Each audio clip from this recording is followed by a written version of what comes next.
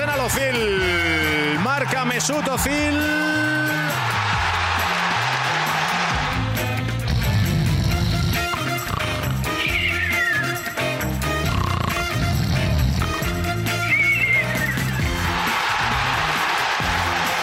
This is Arsecast Extra. Hello there, welcome to another Arsecast Extra, as always, with James from Gunner Blog. Morning. It's not... Are you spelling that with a U in it? It's just morning, you know, not goodly, not good, not bad, just like morning, another one. It's definitely not good. It's definitely not good. Definitely not goodly. Groundhog morning. Yeah. Yes. Just keeps coming around. They just keep happening. The hits keep on coming. They sure do. How was your weekend? I mean, it was fine. It's difficult to be enthused about anything, isn't it? How was yours? It was profoundly disappointing, I have to say, and that's not just to do with Arsenal. I spent a week preparing and readying my sourdough bread. So you kind of have to make your own, like, starter, you know, get the yeast out of the air and all that kind of stuff. That takes about 4 days or 5 days to get this culture that you then use in the bread, and it takes ages to sort of prep the bread, and you leave it prove overnight and all that kind of stuff. And then I baked it on Sunday morning before the game, and my plan was essentially to just eat a loaf of bread. That's where I was going on Sunday. I woke up and I thought that, well, look, whatever else happens, at least I'm going to eat a loaf of bread. I'm going to have it with butter. I'm going to have it with pesto. I'm going to have it with some ham on it, maybe some cheese, maybe some jam or marmalade later on to add a bit of variety. Baked the bread. The bread looked lovely. On the outside, looked really good. I was thinking, yes, I'm really looking forward to eating this bread. And then, after the bread had cooled and I sliced the bread, there were some problems. One, it was too doughy. So I guess I cooked it at too high a heat.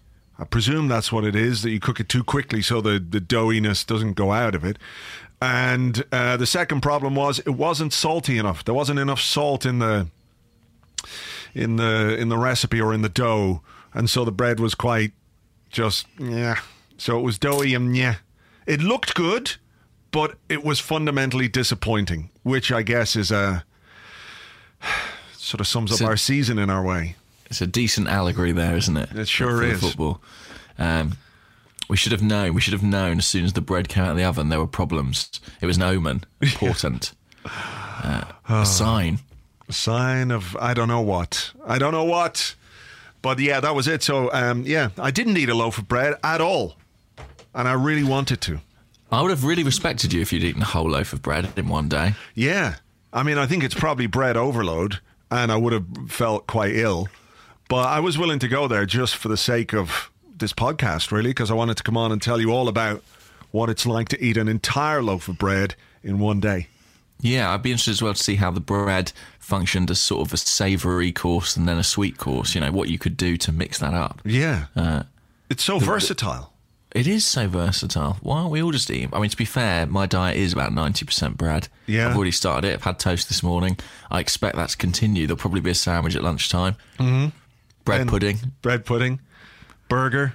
Because, I mean, that's a type of bread. Not the burger, but obviously the bun. That's a type of bread. For me, I use a bread as the burger as well. Bread burgers. I have a bread burger. It's delicious. So good. Yes. Right. Well, I'm sorry about the bread, and I'm sorry about Arsenal. Yeah. I was thinking maybe we could do this entire podcast without talking about Arsenal. Would that be... Some people have suggested that. Oh, and have they? I tell you what, I am tempted. What could we talk about instead, though? Leicester? Yeah. I have thought of just switching allegiance full time now. Well, look, I enjoyed it yesterday. I was a little bit worried. That our day that was pretty poor was going to be compounded by Leicester not doing the business without their main man, without what's his name, Jamie Vardy. Could they be as effective without that racistness in them? And it turns out they were more effective without it. Exactly. Who needs racism after all? We all thought that was the key to their title bid, but they survived without it. Yeah, I mean, they were good. I mean, look, they have to win it. It's imperative, or a dark season will become just, I don't know, apocalyptically awful. So what are they now? They're 8 points clear. Actually, you know what we should do is we should go through the predicting thing that we did. Oh, we now can't win the title. Oh, no! Come on! I know. I couldn't believe it. First, no justice. Yeah, first I get no loaf of bread to eat all day, and now we can't win the title. What the fuck? No Premier League for you, my friend. No. Yeah. God damn it. So, how many games have we got left? We've got 3 games left. Correct. Spurs have got 4 games left. Mm-hmm. All right. And Leicester have got 3 games left. Is that right? So Leicester, if Spurs win every game, Leicester need 5 points from 3 games. But they're 3 quite tough games. They're away to Manchester United and Chelsea. And in the middle of that, they're at home to Everton. All right. So look, the last time we did the predicting thing, we were I think we both predicted a draw in the game against... Was it West Ham? Yeah, so we both predicted a draw there, but we also both predicted a draw yesterday. No, a win yesterday, sorry. We thought Leicester would beat Swansea. And we were right. Of course we were. We were right. What did we think our beloved Arsenal might do yesterday? We said that Arsenal would win. How naive we were. We were wrong. We were so wrong. we couldn't have been more wrong. Well, they could have lost, I guess. Yes, that would have been more wrong. But we said we could have been more wrong, but we were still wrong. We're proud of our wrongness. We, in the previous game, said that we would beat West Brom, and I think that's right. And in the previous game before that, we said we would beat whoever it was that we drew against. Mm-hmm. Who did we draw against? Palace. Palace, yeah. We said we'd win Palace and we'd win West Brom. But we were wrong about Palace, we were right about West Brom, and we were wrong about yesterday against Sunderland. Sorry, Sunderland, we were wrong. Unless we change these W's to not mean win, but actually mean wrong. In which case, we were right. So, that is what I meant. Yeah. So, Spurs, we predicted a draw in their previous game. Which they won at Stoke. Yeah, Stoke didn't give a shit at all. And tonight, they're playing, of course, a West Brom team who really don't give a shit at all.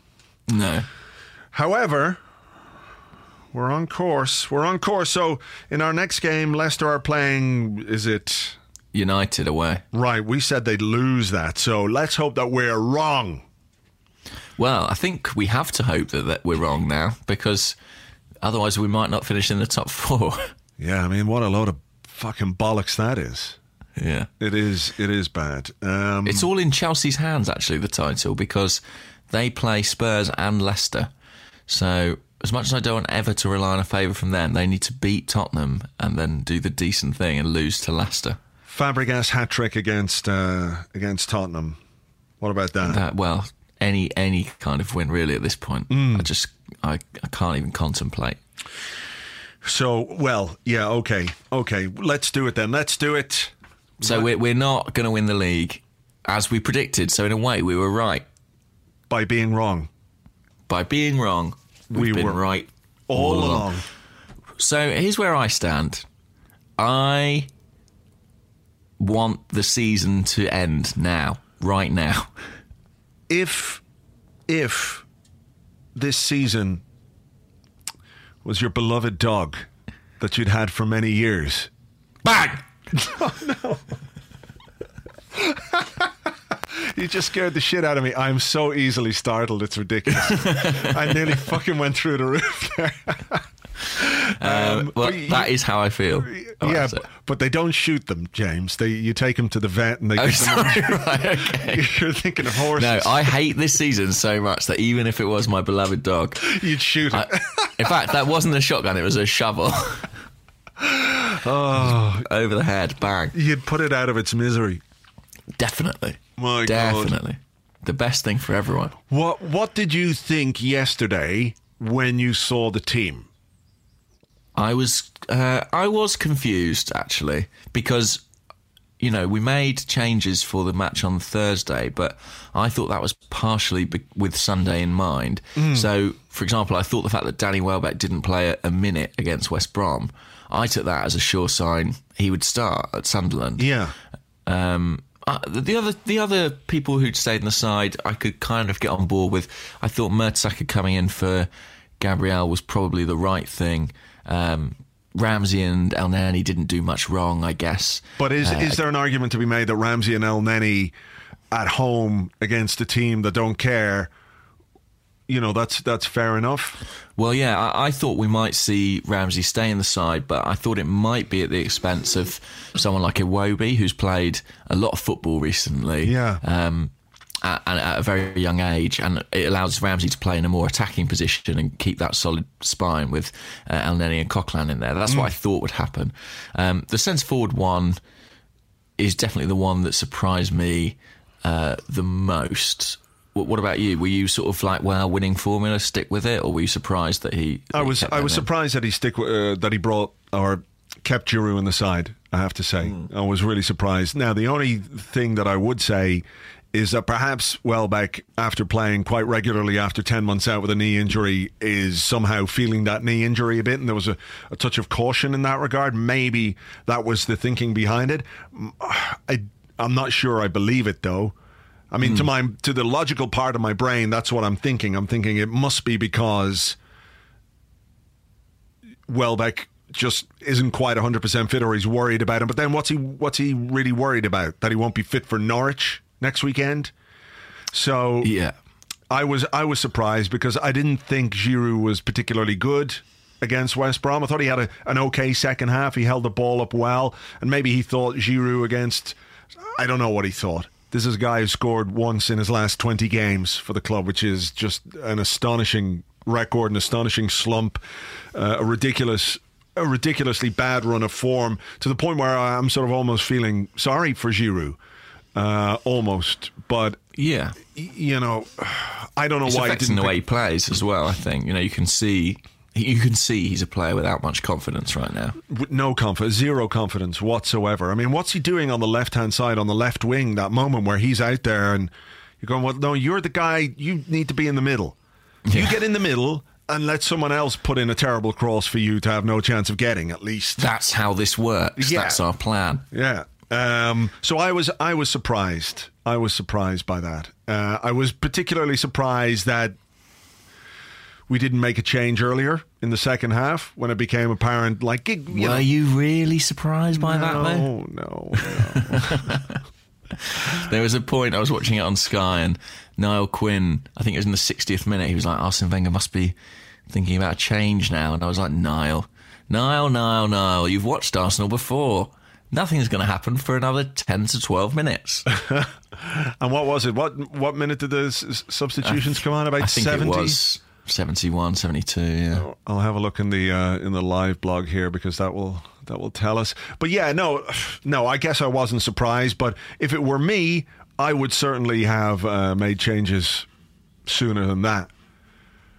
Of course, I would as well. I mean, I thought you could see quite quickly it wasn't working with Giroud up top. I mean, it's mad that we've gone back to that. There must be surely some sort of injury problem, because, we built a whole new attack based around a more mobile style. Yeah. So it's very frustrating to see us go back to the old pinball effect on the edge of the penalty box. The old, I think you said it on Twitter yesterday, the wall pass, where what seemed to happen was, I saw it happen once or twice, where Ozil looked for Giroud and played the ball in, and Giroud just sort of clubbed the ball one way and fell over backwards, I guess trying to back into the defender. And you're thinking, Is he being fouled, or is he just like not being strong enough? It is a wall pass, but it's a wall that's in the middle of being demolished. Yeah. It's a wall that's structurally unsound. 71 minutes for the 71. There you go. He doesn't miss a beat. No. With those. The second half, Sunderland looked more likely to score than we did. Yeah, there was a double save in there from Petr Cech. Quite important one. Yeah, Defoe lob that went not too far wide, or could have caught us out. I mean, we defended the set pieces pretty well. There was no real danger from that point of view. Corners we dealt with well enough. But I guess it's one of those games. Yeah, go on, sorry. No, I was just sort of going to talk about how lackluster we were. There was no real fizz or energy or drive to what we were doing, particularly in the second half. I referenced a moment in the blog today, a sort of a trickling pass from Ramsey to Ozil, and you could see Ozil just sort of go, oh, God, I suppose I better move into space so he can pass me the ball. But there was no real effort or endeavour. There was no real drive from a team that, in fairness, really needed the points. We needed the win yesterday. Well, I think you're right, but I get the sense that, probably wrongly, these players have sort of given up on this season and think it's done. You know, I didn't feel Arsenal did not look like a team with much to play for yesterday. No, I get that, and I suppose it's difficult after a while to tell players, well, you've got to finish in second or third place or fourth place in the Champions League positions. I mean, I'm sure they want to, and I'm sure they wanted to win the game yesterday, but there's clearly something psychologically missing from the team. In terms of its motivation, in terms of its application, in terms of the effort and the endeavour that we see on the pitch, that, you know, they're giving 90% or 95%, but not, if you'll excuse the terrible cliche, not 101%. You know, they're not going that extra mile. They're not putting in that extra bit of effort. And at this level, when you're playing a team like Sunderland that is scrapping for every single thing they can get from a game, they're going to put in that extra effort. And, you know, that enabled them to see us all fairly comfortably. Manone made a couple of good saves, didn't he? I mean, nothing too amazing. I thought the one from the free kick actually was a very good save, given that it was quite low down and right by the near post. That was the first half. But that was really the only save that he made that was anything other than routine. So that summed up our attacking prowess. Well, I thought it was a sort of classic game, really, where Arsenal had more possession, had more attempts, and yet, when you break it down, it felt like Sunderland probably came the closest to scoring overall. Weirdly, despite being, you know, the side with less of the ball, they kind of looked more likely to win it. Yeah. I mean, that free kick in particular from Van Aanholt in the first half was about as close as you can come, isn't it? Yeah. Yeah, I mean, but good luck to them. Sam Allardyce seems like a nice man, so yeah, he's a lovely fella, isn't he? Glad we could do him a favour. That shot, did you see that shot where he's sort of reclining in his chair, like flat out, and he's just sitting back there going something? It's like Jabba the Hutt or something in his palace. Yeah. You could hear the chewing sound as horrific. He chewed on his chewing gum. It was just like, oh God, please, we don't need to see Sam Allardyce's crotch thrust towards the air, regardless of whether or not it's half covered by a long coat. We don't need it. I don't think that's chewing gum anyway. I think that's like the head of a baby or something that he's just like gnawing off. Probably, I would say it's a placenta. He goes to the local hospital and just gets placentas and chews them. Crikey. We've got them off our physios. I don't really... I mean... Giroud, I guess, is one to talk about individually, though. I find it quite hard at the moment to talk about individual performances because I just feel that sort of collectively there's such a malaise over the whole team. Yeah, I mean, I think that's right. You know, there are players obviously who are lightning rods for criticism, and I get that. But I also think it's hard necessarily to judge individuals when the collective is playing so poorly that everybody is looking much less capable than they normally do, or that we know they're capable of, you know. That being said, go on. What was your thought on the Theo Walcott incident? Oh my word! Well, I mean, I just saw a question come in from the venerable Arsenal gent, and he said, "Should number 14 be shot at dawn for desertion?" I mean, it was amazing. So I assume you all saw it live or after the event. But what happened was Danny Welbeck sort of raced through. He got past the goalkeeper, is that right? Manone came out to head the ball away and just headed it up in the air. Right, okay. And then I'm fairly sure that Yunus Kabul fouled Danny Welbeck. Yes, I think there's a very good case for that being at least a free kick and also possibly a red card. Yeah. It's certainly a denial of a goal scoring opportunity, given that the goalkeeper is about 30 yards up the pitch. Manone is still just tumbling. Mamma mia! Yeah, exactly that. But then the ball sort of sprung clear, and obviously Theo Walcott's on the pitch by this time. He's fresher than everybody else. He's quicker than everybody else. He looks set to get there, but Yunus Kabul is kind of following up, trying to clear it. And as Kabul goes to clear it, rather than go into the challenge and try and nick the ball away, Theo Walcott, I mean, he just jumps out of the way. Yeah.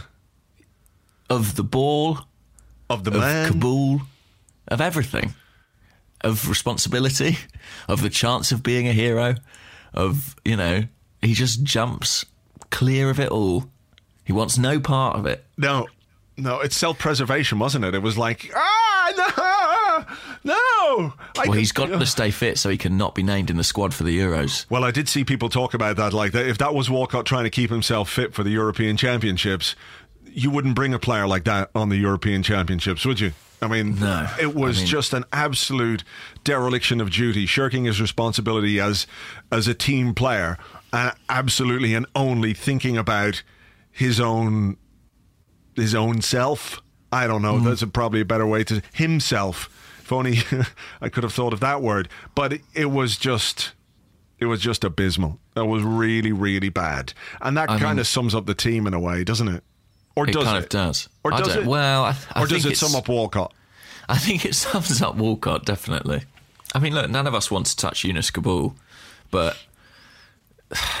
there's a limit, isn't there? I mean, it was kind of extraordinary. Some people would say he didn't even really deserve to be on the pitch, given that Joel Campbell came on against West Brom and looked quite impressive, I thought, in his little 5-minute cameo. Well, I have to say, when I was looking at the game yesterday, when I was looking at the bench, and I was thinking about the changes that he might make, I wasn't in any way confident that Theo Walcott could contribute to us getting a goal. I would have thought that Joel Campbell stood a better chance of doing that. Like you say, against West Brom, he came on and within seconds he'd had a shot on goal, nearly scored, and did contribute to the last 7 or 8 minutes of that game while Walcott ambled around and did very little. I think it shows you where Joel Campbell is in Arsene Wenger's thinking. That he can't play, or that he won't give him a game in a game where we need to score. And whether that's to do with Arsene Wenger's opinion of Joel Campbell or an inherent conservatism where he thinks, well, Walcott, he's quite fast. He could do something because, he's Theo Walcott. I feel sorry for Joel Campbell in a way. And look, if we sell Joel Campbell and bring in somebody better this season, I've got absolutely no problem with that. I don't think that he is the kind of player who is going to drive a team to win the title. A very useful squad player, and if we keep him, that's fine also. I'm happy enough with that. But to say that he doesn't deserve a chance in a game like that, ahead of Theo Walcott, who has, in the last couple of games, hammered more nails into his Arsenal coffin. What did you make about the manager's comments? Did you see that? He said what did he say? He said, I'm not in transfer mode, but I basically, he didn't guarantee Walcott's position at the club, did he? Yeah, he was asked, will Walcott be an Arsenal player next season? I don't know. That's what he said. I'm not in transfer mode yet. I mean, the obvious answer, if you want to keep a player, is yeah. He'll be like an Arsenal player next season. I want to keep him. He's got a long contract. He only signed a new contract, blah, blah, blah. So it was hardly a ringing endorsement. So if that's the way you're thinking about the player, why the fuck put him on? When he's been about as effective as, I don't know, an ashtray on a motorbike. I mean, I think he'll go, if I'm honest. Who do you think will buy him? Some English club, you know what they're like. I mean, I've just been looking at the numbers. We're all having a chuckle about Giroud scoring. Well, we're not chuckling about it, actually. We're sort of quite happy about it. 1 in 20? Yeah.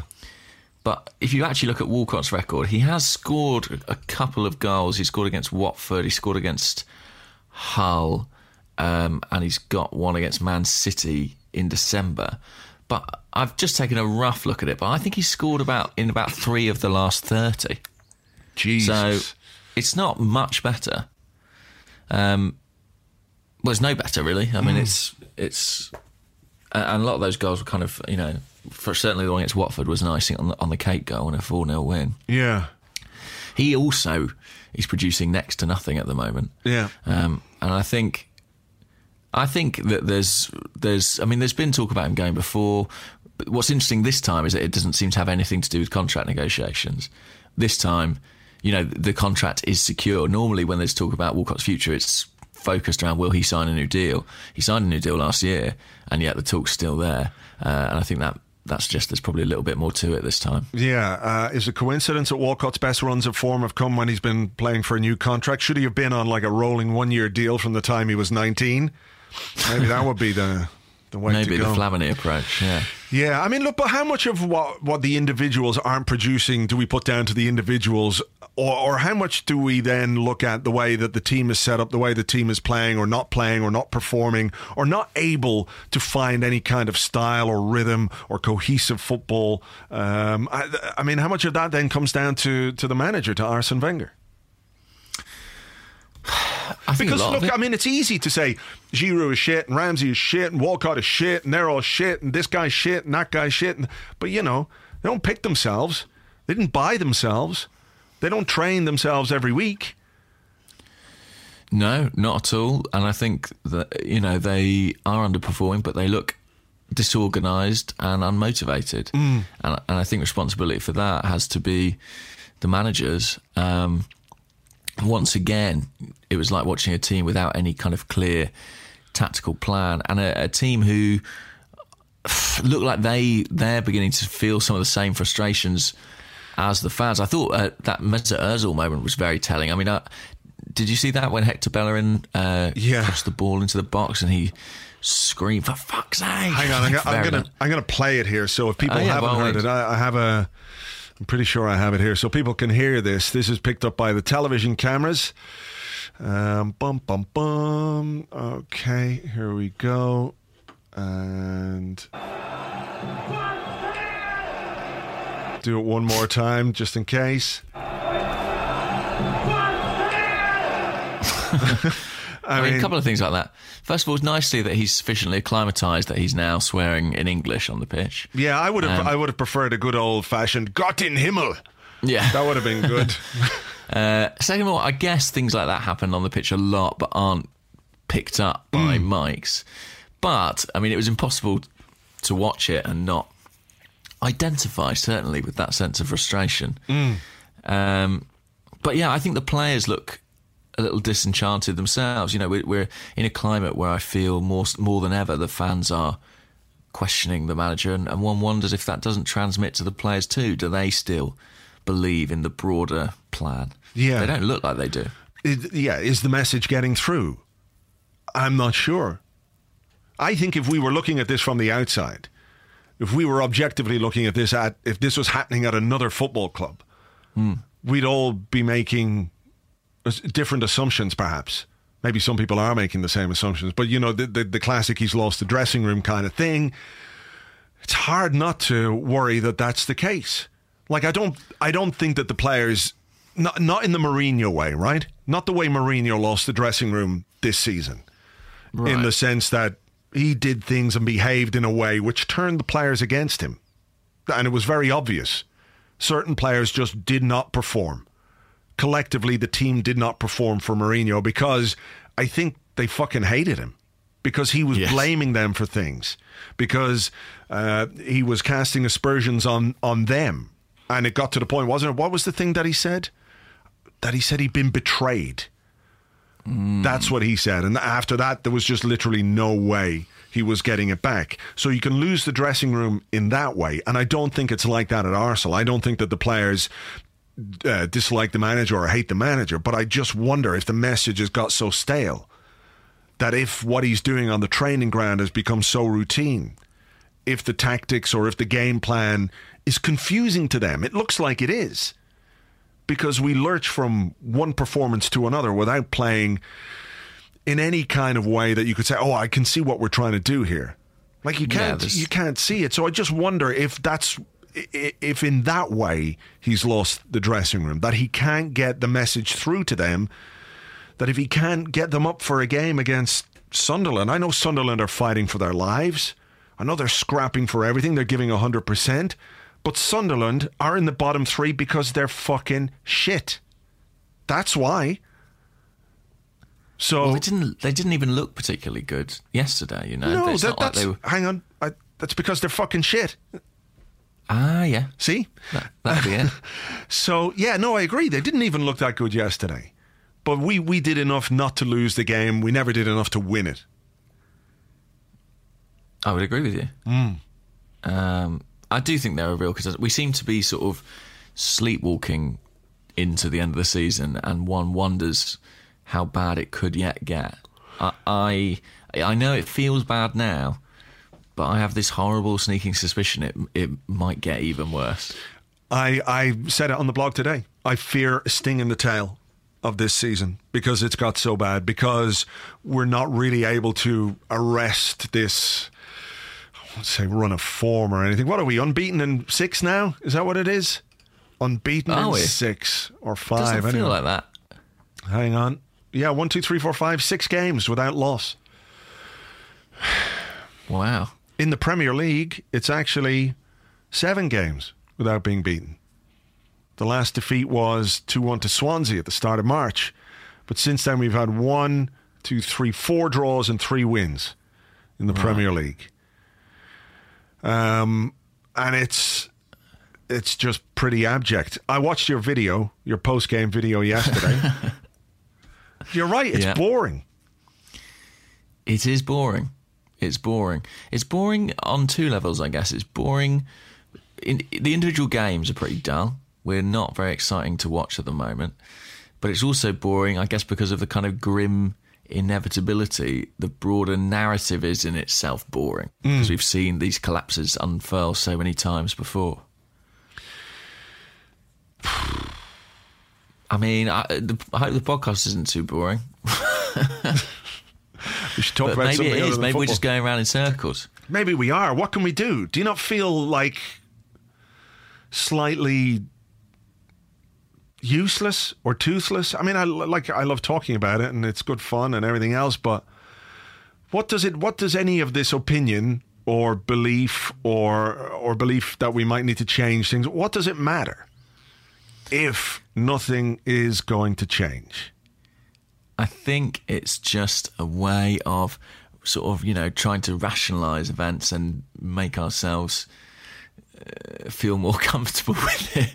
Because you're right, fundamentally, I don't think anything huge is going to change. Certainly not until the end of May. But nothing. What's going to change then?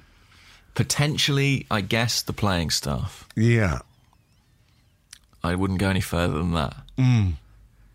But who knows? I mean, we've changed the playing staff a lot over the last few years. It's not the playing staff. I mean, obviously, changes need to be made in that regard. We need to improve the squad. We need some better players. I mean, fuck, we need a striker badly. Yeah. You know. But I mean, Arsene has at least seemed to admit that much in an interview with Sky Sports. He said we've been massively hurt by the fact that we don't have a player who scored 20 goals in the Premier League. Here's a question for you before we take a break and go on to the questions from other people. Okay.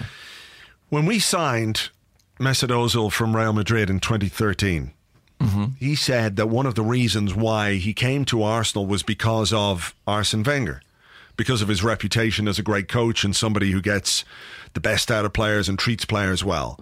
And that must have been the case also with Alexis Sanchez coming from Barcelona. Like, did he want to go play for Brendan Rodgers or Arsene Wenger? Because we know Liverpool were interested. He chose Arsenal and Arsene Wenger. I know there are other reasons to choose Arsenal over Liverpool in terms of location and everything else. But he did, you know, Arsene Wenger played a big part in that. This summer, are potential transfer targets going to look at Arsene Wenger and think, I'm not sure. This is a man whose reputation is taking a bit of a hit, who ultimately is a year away from retirement or not able to get the best out of players the way that he used to be able to. He's not the dynamic, interesting coach that he used to be. Do you think that could have an effect on whatever business we're trying to do in the transfer market this summer? I'm not sure. I think that, I always take these things a bit with a pinch of salt. Mesut Ozil, having signed for Arsenal, partly because he was forced out of Real Madrid by Gareth Bale's arrival, isn't going to turn around and go, well, I wasn't sure about Arsene Wenger, but I thought I'd better go for it. Sure. I didn't have many options. Any player who signs for a club is likely to talk up the manager who signed them. I'm sure it is a factor.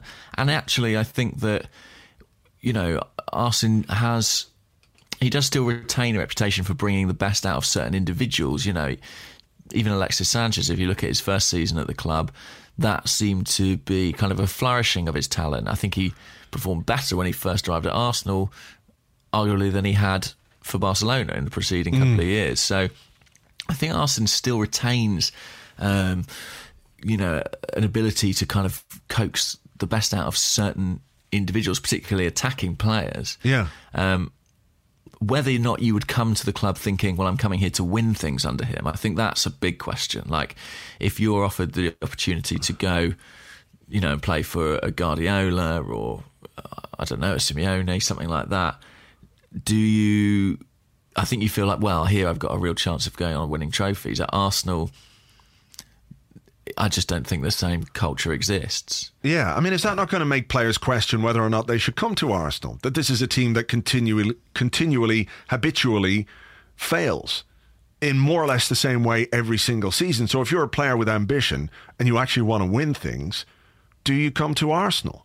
I know there are other factors, like obviously what you're going to get paid and the financial package on offer makes a big difference. We know that players are not always motivated by what the best thing for them as a footballer is, right? So we know that there's that side of things. But if you are a young, ambitious, hungry footballer who wants to win the Premier League or wants to win the Champions League, do you look at Arsenal as a possible destination, as somewhere where you can fulfill your ambitions? I think that's going to be a huge challenge.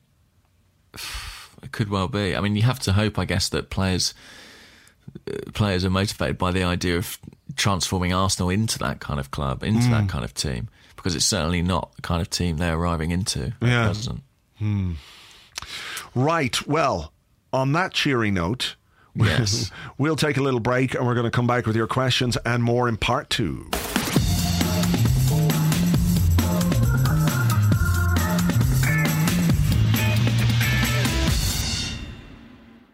Welcome back to the Arsecast Extra. This is the part of the show where we answer the questions that you sent to us on Twitter, at Gunnerblog and at Arseblog, and as well on the Arseblog Facebook page, which is facebook.com/the Arseblog. Actually, speaking of which, did you see that? Did you see Ian Wright? Yes, I did see that. Do you want to relay it to the listeners? Or? I guess, yeah. Basically, Ian Wright was on a TV show on BT Sport. He was talking about Arsene Wenger and some of the abuse that he gets, and he said that he'd read an article somewhere. I said, where was it? It was the Arseblog. And I thought, the Arseblog. I like that. The Arseblog. Here it is. I'm gonna play it. Hang on. See if we get it here. It's getting nasty, and I read a good piece the other day. I can't remember, he wrote a really good piece, and it was the Arseblog. And I think what it was, there you go. Nice. Whatever. If he just said Arseblog, that would have been fantastic. But the Arseblog? Yeah. Yes. The one and only. Yeah. I like it. Good stuff. Very nice stuff. Shall we do the questions? Yeah, let's do the questions. I'm going to go first. Oh, okay. Yeah. Right. Well, sorry. Yeah. You are the Arseblog. I am the Arseblog, after all. Okay, so this one comes from James Mason at JD Mason 8. And he says, Arsene Wenger fired. You're hired. You can choose one player from each of Leicester, Spud Cunts, United, and Mug Smashers. Who do you choose? Oh, okay. Leicester. I have to sign a Spurs player. You have to sign one. That's what the question says. United and Liverpool. For some reason, no City players are allowed. Okay. Yeah.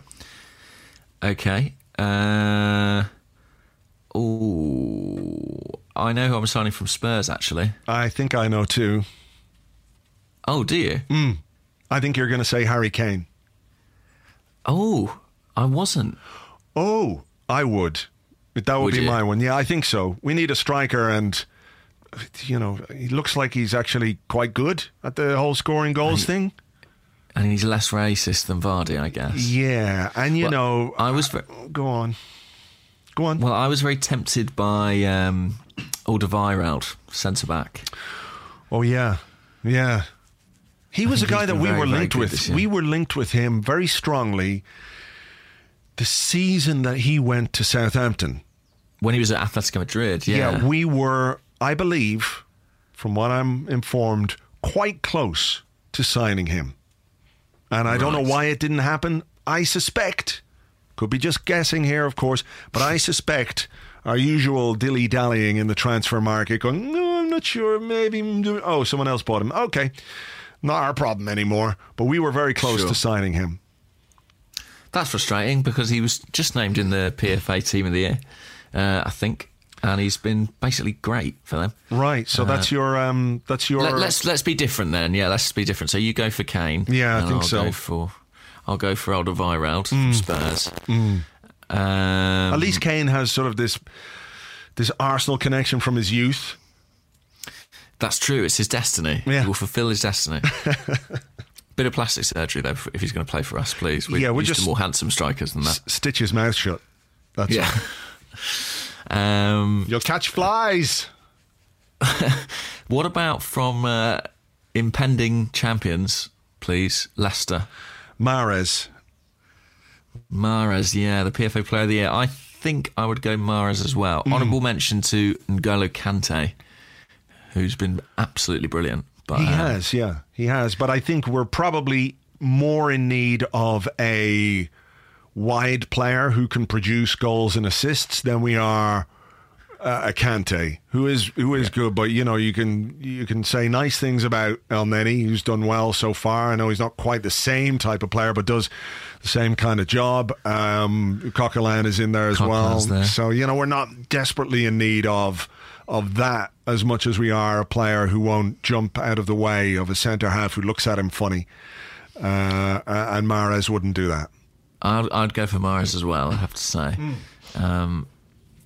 And then, what were the other teams? Liverpool and United. Yeah. This is where I begin to struggle. Yeah, it's tricky, isn't it? Yeah.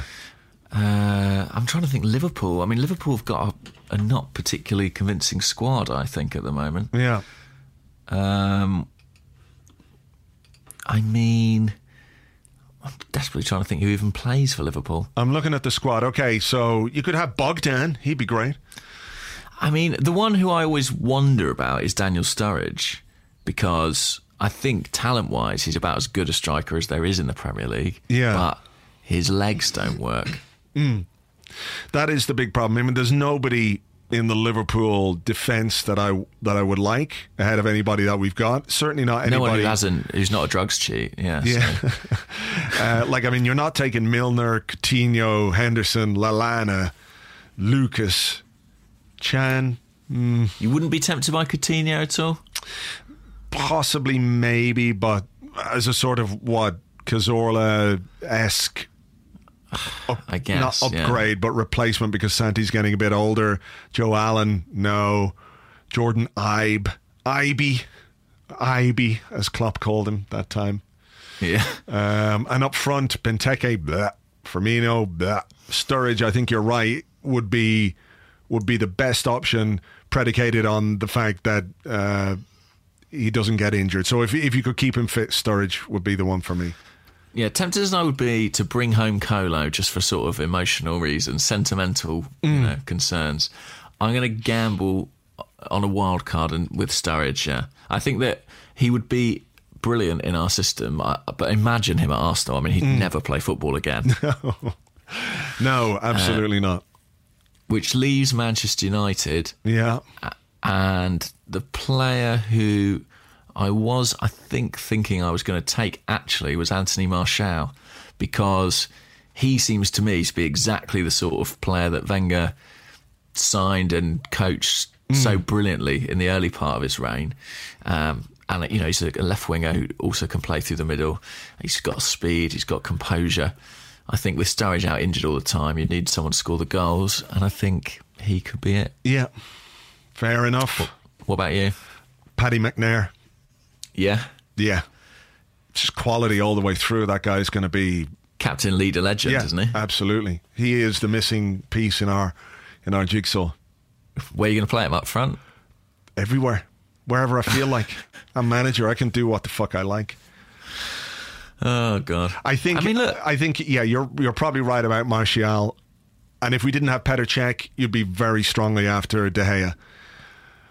Oh, yeah. Big time. I mean, even if you do have Petr Cech, in some ways, it gives you another few years, doesn't he? I mean, he's absolutely top class. So. And I do wonder if Smalling wouldn't be a bad addition to our squad. Yeah. Funnily enough, there was talk about that, wasn't there? There was some stories going around about Arsenal's interest in Smalling. But they certainly were interested when he was at Fulham, but when he was at United, now out of favour, and it was kind of... Wasn't there a mad thing that went on that day? Were you telling me about that? Like Arsenal picked up Smalling in a limo and then took him off to meet some agents, and it was all about to be done, and then United came in with a bigger limo and more agents and possibly some M&Ms, and then Arsenal came back with like a Hummer limo and 14 agents and M&Ms and timeshare in Florida, and it was all about to be done, and then United came back. It was like touch and go for the whole day, wasn't it? It was a deadline day thing. Yeah. I'm impressed you remember all the details of the story. Yeah. But certainly we were very close to Smalling. We were gazumped in that deal, and the club were very unhappy about how that actually went down. But there was then stories when he was at United about us being interested potentially, and that was kind of laughed off a bit by the fans because he wasn't playing particularly well at that time, but he's been excellent for them this season, so I guess he'd be in contention. But the reality is, we won't sign any of these players. No, but look, we can dream. We can have a little bit of fantasy for 6 or 8 minutes on a podcast. I really enjoyed it. Yeah, God. I've got a question for you now. Okay. It's a bit of a history lesson, really. It's sort of something you will have to tell me because I don't really remember. Pritesh Patil, who's at the Quill Seeker on Twitter, asks, doesn't this Arsenal decline feel much like the decline under George Graham before he was sacked? Now, I genuinely don't really remember. It's sort of before I was properly engaged, so you'll have to tell me. Does it feel the same? I guess it does a bit, but then, of course, at that time, there was much more separation from my point of view, obviously, because I wasn't living in London. And coverage of the games was a lot less than it is right now. So we weren't all living the same experience. If you look at it from the point of view of players who are half-hearted and aren't producing enough, I mean, we haven't slumped as far down the league as we did under George Graham, but there was always the idea that we become a bit too much of a cup team. I don't know if that's necessarily true about us, but... if it's the same, I'm not 100% sure. I think we're probably in a better position in terms of the playing squad than we were at the end of the George Graham era. That we do have really good quality players right now. I don't know is the answer to that one, but it does feel end of era-y. Yeah, it does, certainly. I mean, I saw a stat just now when I was looking at questions saying that we've now lost 14 matches this season, and only once under Arsene Wenger have we lost 15, and that was in 2005, 2006, 10 years ago. The final season at Highbury. Indeed. Where we sort of clung on to our top 4 place on the final day, didn't we? Again, in a match against Aston Villa, who's our final match of the season against at home to Aston Villa this year as well. Yeah. We just need a Thierry Henry hat-trick and all be fine. That's all we need, yeah, for sure. Okay, here's one from the Chief, at Macho_Grande1. He says, who deserves to be sacked more, the manager for being crap or the board for not sacking the manager for being crap? Good question. I guess... Well, we can't. I mean, the frustrating thing about this question is that we can't sack either of them. Yeah. Neither's going to get sacked. Both are very much entrenched. And I guess, by the same token, I don't want to sort of wimp out about the question, but I guess both are at fault. It's kind of it's a relationship whereby there's kind of not enough pressure exerted from the board. Equally, the manager has underperformed. I think. I mean, there's no way this board will ever sack Arsene Wenger. It will never happen. Or sack itself. Or sack itself, or any of its members. On the Arsecast on Friday, Philippe Auclair described the situation at Arsenal in terms of the power dynamics and everything else as abnormal in world football or European football. It's very difficult to argue against that, isn't it? That there's no club in the world where this exists. Well, I think if anybody could get, say, an Ivan Gazidis sacked, it's probably Arsene Wenger. Which is the curious thing. He's probably the person who could go to the owners and say, I'm not happy with the chief executive, and his boss would probably get the sack. It's the wrong way round. It is very much the wrong way round. It won't, one hopes certainly that when Arsene does abdicate, because that's all it will be, an abdication, he will declare himself that time's up, that the club learn from that and introduce a bit more of a rigorous structure that holds managers a bit more accountable. Because, I don't doubt that he takes enormous responsibility on himself and puts pressure on himself, but that's not really the same thing. I think that there has to be some jeopardy there to achieve the best results. In the same way that when you're building a squad, you say, well, look, competition for places is healthy. I think feeling like you need to earn your position year on, year out, I think that's healthy too for a manager. Interesting little conversation. Sorry to interrupt you there. Just an interesting conversation because I was going to ask this question. At West Antone asked the question, I am humble enough every day to question myself, to accept my mistakes, and believe me, I do that. And he said, do either of you believe that statement from Arsene Wenger to be true? To which Matthew Burles, at Matt Burles, replied, he questions himself but doesn't let anyone else. Which I think is an interesting way of looking at it. Yes, and of course, I'm sure he does question himself at times, but that's not really, enough. That's not really enough, I don't think. I don't think that's enough. And if you look at the way he responds, and I understand being frustrated in press conferences, I think you are asked a lot of inane things, and it must be very repetitive and very dull. But if you look at how tetchy, part of that's because fundamentally, people don't want a situation which is confrontational with a manager in a press conference because it becomes unhelpful. And if you'll notice that Arsene's very rarely asked any kind of tactical question, and when he gets quite tetchy about it.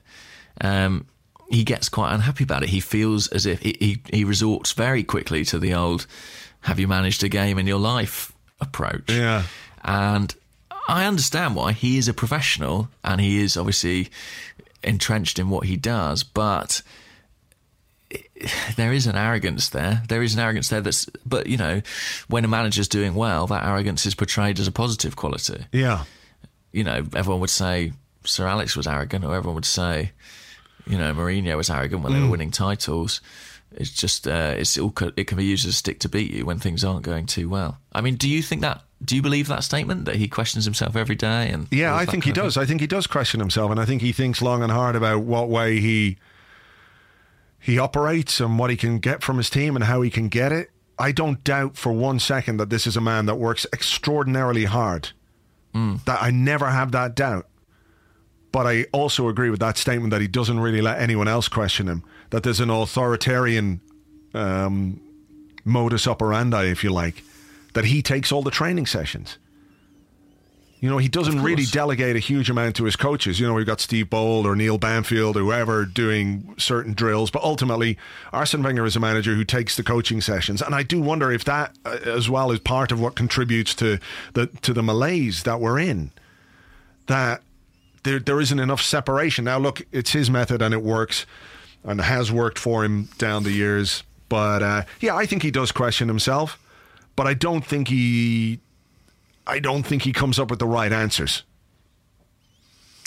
Yeah, and I think that, it's useful to have somebody else questioning you, as much as we all I mean, it's a strange comparison, but there's a reason, I guess, that so many people go to therapy rather than sit at home questioning themselves, because someone else probing you with questions enables you to think about things in a different way. And he operates in a vacuum, fundamentally. He operates in a very solipsistic manner. And that can be dangerous, Isolation is always dangerous. Yeah.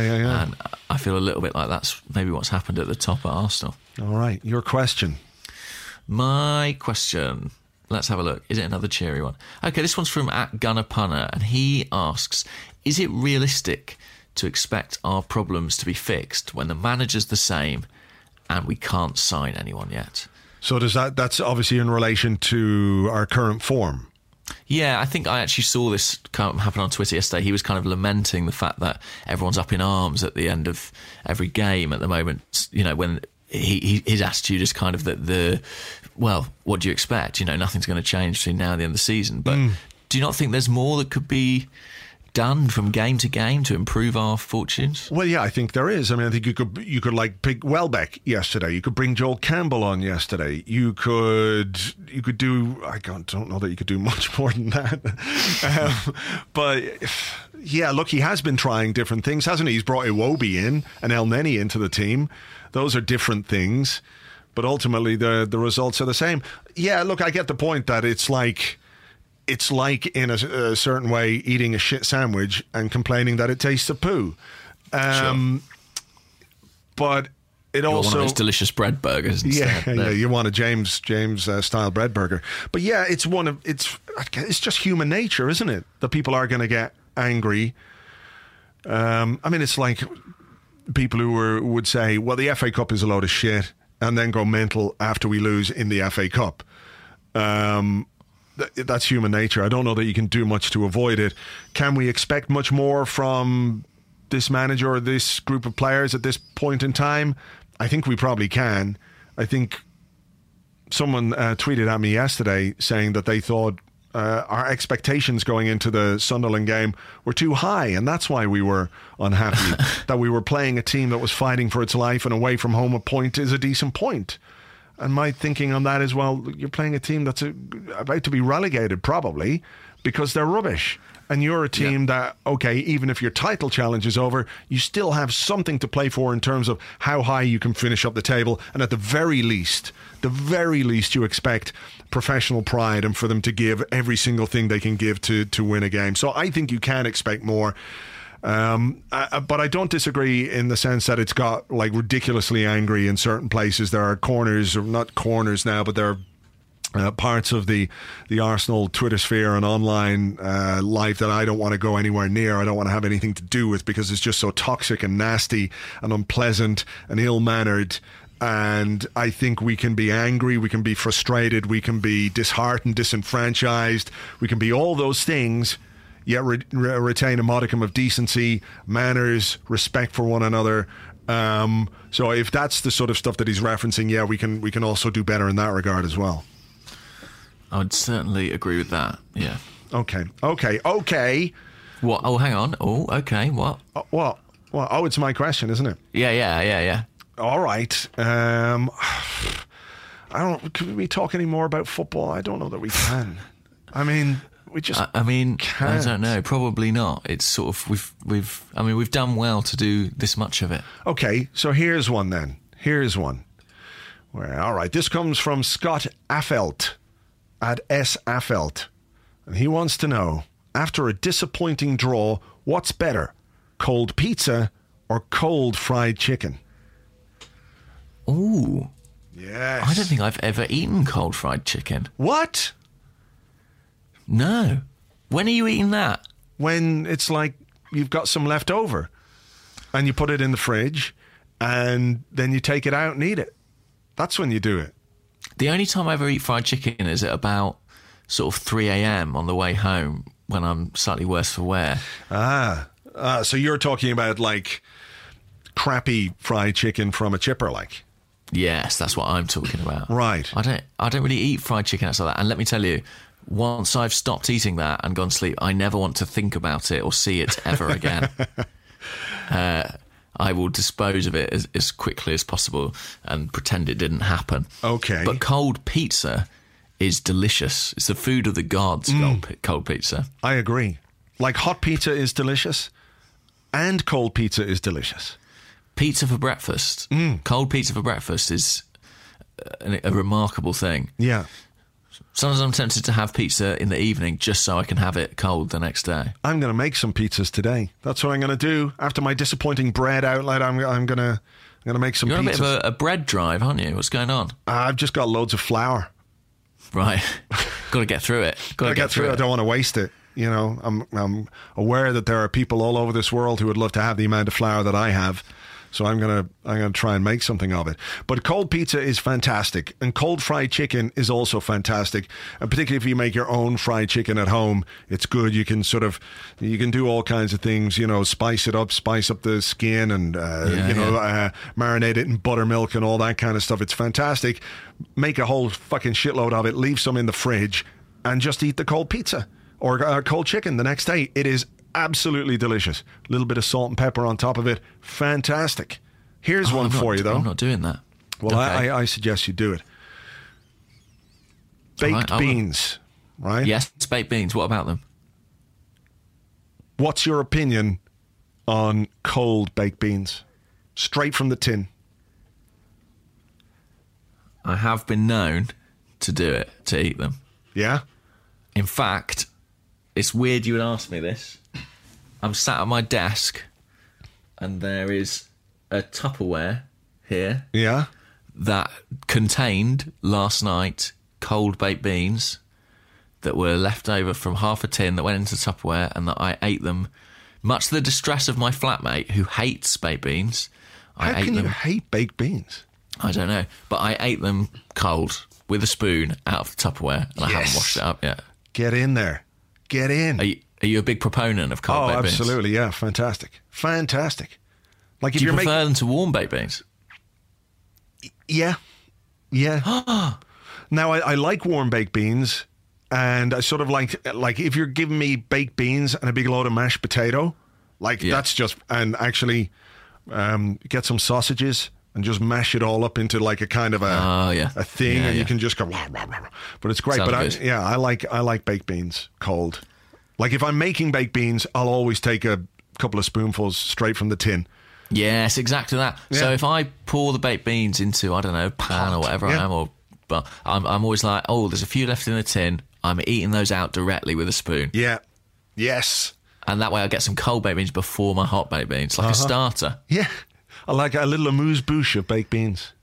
Exactly that. Oh, I'm glad we agree on this. This is good. This makes up for the other thing, for the toast and butter thing. Let's not even talk about that. You mentioned jam earlier when you talked about your sourdough bread, and I thought I'm not going to get into it.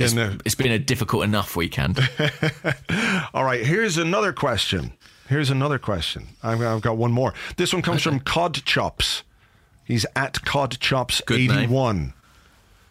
And he says, immortal penguin or superpowered ostrich? As a pet? Or? I don't know. You decide. Immortal penguin.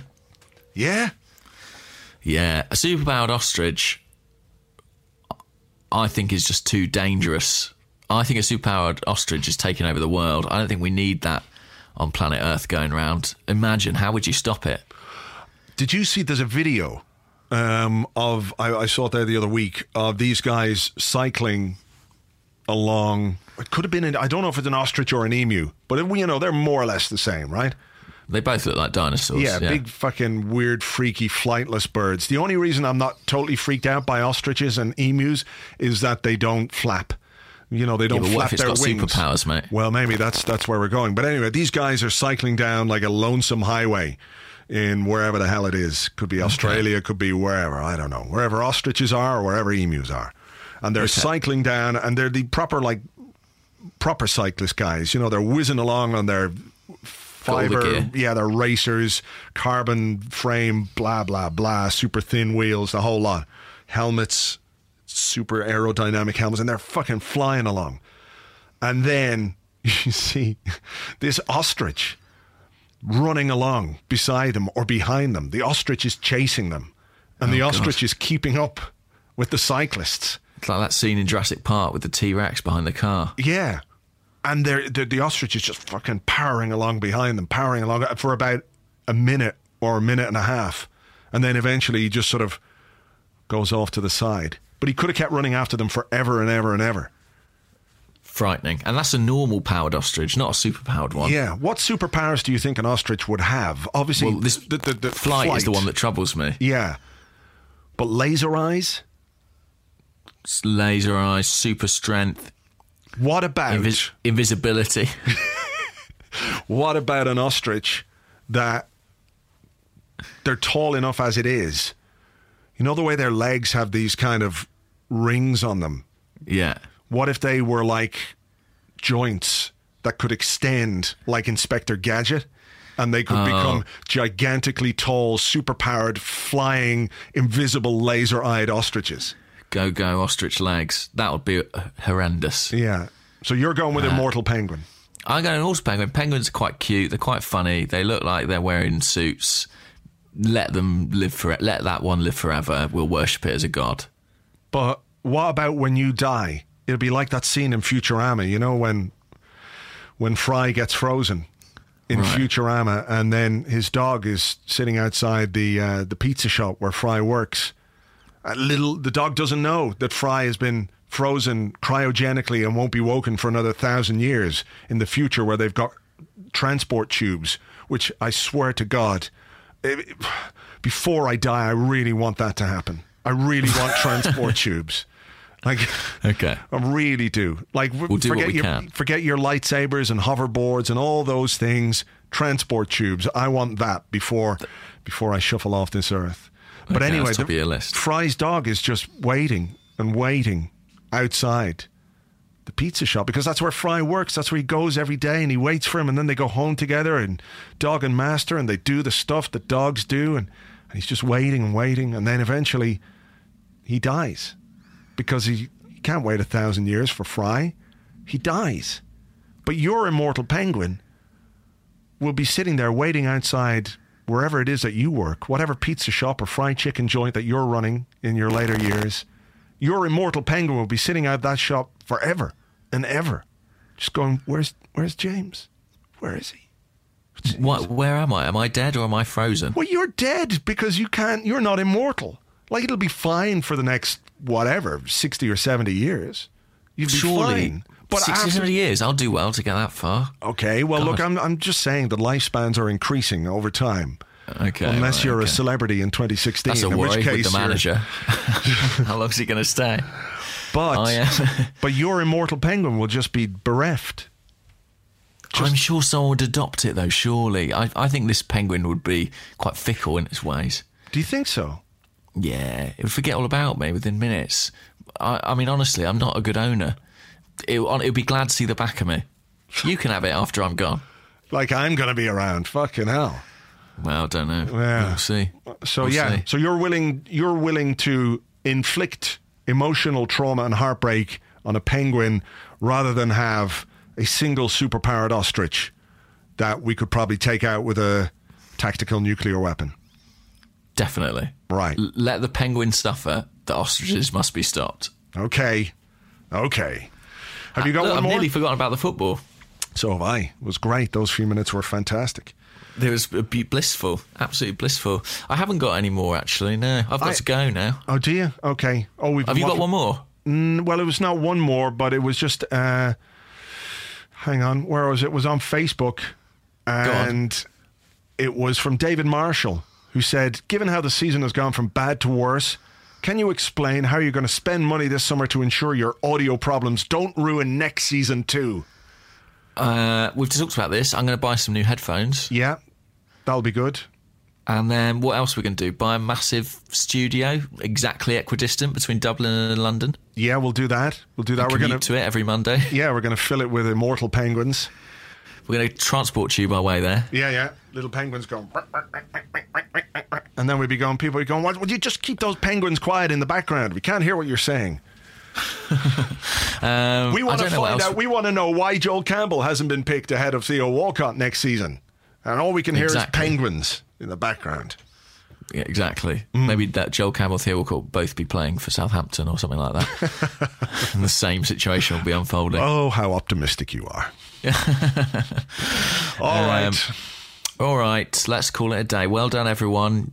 Well done for still continuing to be alive and listen to us talk about football. Thanks very much. We appreciate it. We hope it has been in some way cathartic. Yeah, or something. We hope it's done something for your day.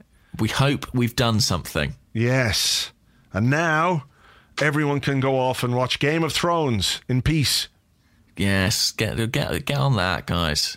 It's less traumatic. It's got death and zombies and horses and things. What else could you want? Dragons. It's got that as well. Great big... Actually, are dragons not what superpowered ostrich... Essentially, it's the same thing, isn't it? That's what I'm worried about. Yeah. That's what I'm worried about. I mean, I've seen Game of Thrones, I've seen The Hobbit, I know the kind of havoc they can wreak. Yeah. You're a wise man. Thank you very much. Thanks for saving us all, and we'll catch you on the Arsecast. What, go on? I was saying, is that because I eat cold beans? Is that why you think I'm wise? Or? Yeah, that and saving us from dragon ostriches. Stuff. Yeah, that's good. All right, we're going to have an Arsecast on Friday, looking ahead to the all-important game against Norwich. Another thriller. Yeah, another thriller, and we'll be here next Monday to talk all about it. Bye-bye.